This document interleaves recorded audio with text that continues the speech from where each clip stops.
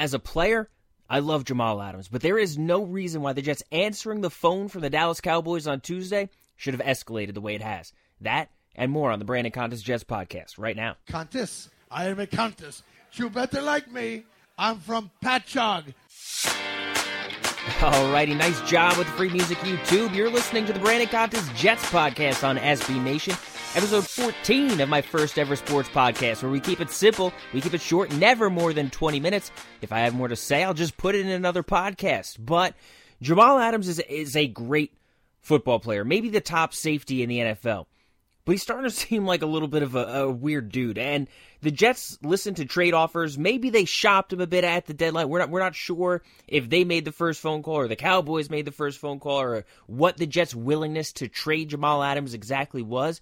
But Adams right now, the way he's handling the situation, the way he's reacting to the fact that the Jets answered phone calls from the Dallas Cowboys, the fact that the Jets were looking for 2 first-round picks to trade him, the way he's acting right now, it seems like he's searching for drama. What he did earlier in the year with social media and scrubbing the Jets from being mentioned on Twitter or on Instagram after the loss to the Cleveland Browns, it's bringing unnecessary attention to Jamal Adams. It's childish moves like that make it seem like he's looking for drama. The fact that he's fighting with the Jets right now, the fact that he's feuding with the GM, Joe Douglas, and the head coach, Adam Gase, and he's going above them. He's going above Joe Douglas to talk to the owner, Christopher Johnson. He's willing to talk to the owner, but he's not willing to answer the phone from anybody else. It makes him look really, really immature. Look, I don't want the Jets to trade Jamal Adams. I think that's the road that we're headed down. I absolutely do not expect Jamal Adams to be here next year, but that doesn't mean I'm in favor of the move. But at the same time, Jamal Adams is also not above being traded. He's not above being shopped, especially from a team that's 1-6 and has as many holes as the Jets do. If they could get an insane amount of assets for Jamal Adams, I understand that that's something that they're going to consider. But Adams' responses have been childish. They've been embarrassing. The fact that he's calling Joe Douglas out on Twitter, the fact that he's refusing to speak with Douglas or Gase, the fact that he's speaking to reporters and telling them about how much he's excited to be a Jet, but how upset he is with the Jets, and the fact that he would have loved to be a Cowboy. Look, comparing himself to Tom Brady and Aaron Donald, elite Hall of Famers. Adams is very good. He's a very good player. He is not on the level of Donald, and especially not on the level of Tom Brady. But that aside, it was a dumb comment to say.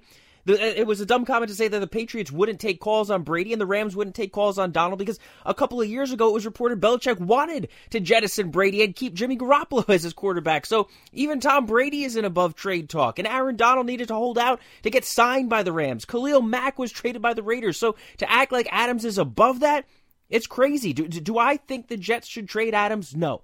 Do I think they will trade Adams? 100%. Do I think Adams wants to be a Jet? Not a chance. He's looking to get out. He's looking to prove he's better than a 1-6 team. He's looking for drama. He's looking for headlines. I don't want to put words in your mouth, but you're saying all of those things about Christopher. You haven't spoken with Adam or Joe, so I just want to ask for clarification. Do you feel like they care about you as a person as well? See, there we go. Do not write that story, man. I'm not. That's why I'm asking. I want the clarification. That's not it. No, that's not what I said. I'm just saying that was who I was comfortable talking with at the time. I'm just not comfortable right now to speak on what happened with those two guys. So again, Adams is the one that says he's upset. Adams is the one that says he's willing to talk to the owner, Christopher Johnson, and go above the heads of Joe Douglas to do so. Adams is the one that says he's not willing to talk to the general manager, Joe Douglas. He's not willing to talk to his head coach, Adam Gase. So these are not made-up headlines. These are not things that are just created by the media out of nowhere. These are things that Adams are bringing upon himself by the actions that he's doing. It seems like he's looking for drama. Maybe it's that he sees he's on a sinking ship, a brutal team, and wants to get notoriety around the league. Maybe he's trying to make a name for himself. Maybe he's trying to get on the back page, get on ESPN, be talked about on the radio. Maybe that's his goal. And if that means doing so by creating drama, if that means getting involved in fights with the organization, calling out the general manager and the coach, maybe that's his way of trying to get national attention for the name Jamal Adams. And it's not always the best players that get national attention, get social media attention, get put in commercials. It's the players that make the most noise that get all that. Odell Beckham Jr., Baker Mayfield, Antonio Brown, Johnny Manziel.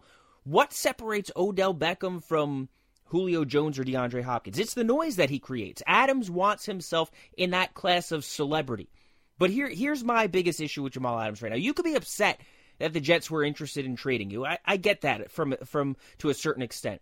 You can also want to be a Dallas Cowboy, but you can't be both. And he said that he would have loved to be traded to the Cowboys, and then at the same time, he's upset that the Jets were looking to trade him. So which is it? Did you want to be traded, or did you want to be a Cowboy, or do you actually want to be here? You can't be both. You can't be upset with the team for looking to trade you, and then at the same time say that you wish you were a Dallas Cowboy. It just doesn't make sense. Obviously, when I found out that I was being shopped, and that, I was on the verge of being traded, that was one of the teams that I told him I would love to go to, and it was to go to the Dallas Cowboys. So are you upset you were being shopped, or are you upset you weren't shopped enough and you're still here and that you weren't traded? Because you can't be complaining about the fact that the Jets were listening to offers for you and then be like, oh, yeah, I'd like to be a Dallas Cowboy. That'd be great. Make me a Dallas Cowboy. That'd be fantastic. I'd love to be a Dallas Cowboy. And then turn around and say you're hurt because the Jets were listening to trade offers for you. It doesn't make sense.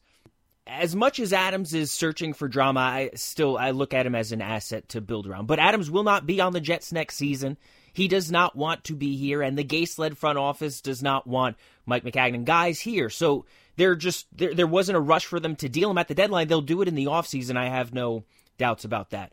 And I have no doubts about it that the Jets will also look to jettison Le'Veon Bell during the offseason as well, who they looked to deal at the deadline. Again, didn't find a package willing to move the running back for. But how about Le'Veon Bell, who he's an enlightened player. I mean, so far, it's only half a season, but the Jets could not have asked for anyone to be a better locker room presence than what Bell has been this year. For somebody that's signed here as a free agent, for somebody that's on a brutal team, is underutilized, has been shopped, who reportedly isn't wanted by the head coach, his handling of everything, his maturity level, and his understanding of situations like what Jamal Adams is going through, you hope it rubs off on the rest of the locker room, and Adams especially. For somebody to try to, I guess, shop me, he probably felt, a little hurt by it, or, disgruntled. I don't know the word for it, but if I was that age, when I was with the Steelers and stuff, I would have felt the same way. You know what I'm saying? So I did feel the same way, you know what I'm saying, if that would have happened. So I understand where he's coming from, you know what I'm saying. Obviously, I understand where Joe and, Gase is coming from also, because I understand the business of everything. To hear Bell reflect on his time as a Steeler, reflect on his time when he was younger, when he's Adams' age, and try to be understanding of the way he would have handled it when he was a younger player, and still understanding of what the front office is going through as well. I thought that was really interesting and just really telling of the type of person that Bell is in the locker room now for the Jets. And can Adam Gase please use Le'Veon Bell this weekend against the Dolphins?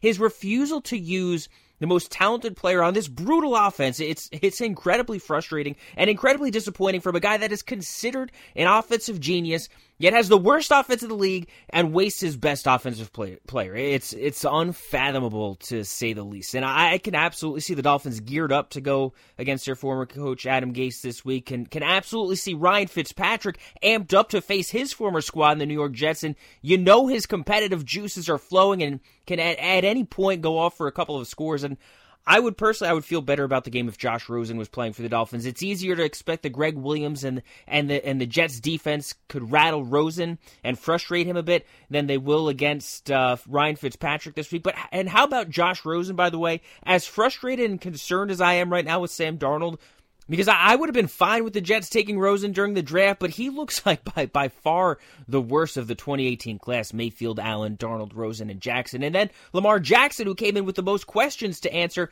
about how good of a thrower he is. He's far and away the best of the group right now. But again, as I've been saying, every quarterback in this league has the ability to be good. And knowing that, you look at the teams that drafted that group of 5 quarterbacks: the Browns, the Jets, the Bills, the Cardinals, and the Ravens. Which one of those teams has the best pedigree? Which one of those teams has the best coach, the best culture? It's inarguable that the answer is the Ravens. So which one of those quarterbacks has the best chance at succeeding? Well, it's Lamar Jackson. And I'm telling you, it's just as much about getting drafted into the right situation as it is about drafting the right player. And the Ravens can absolutely win a championship with Lamar Jackson. I just don't know how long their window is going to be open for. And you hope that Jackson stays healthy and that the window stays open, but the track record of a quarterback that has the running ability that he does, it's not one that usually includes longevity. But for now, Jackson is as electric and as exciting of a football player as there is in the NFL. Thanks for listening to the Brandon Contes Jets podcast. Stay tuned for more episodes. And as always, be good.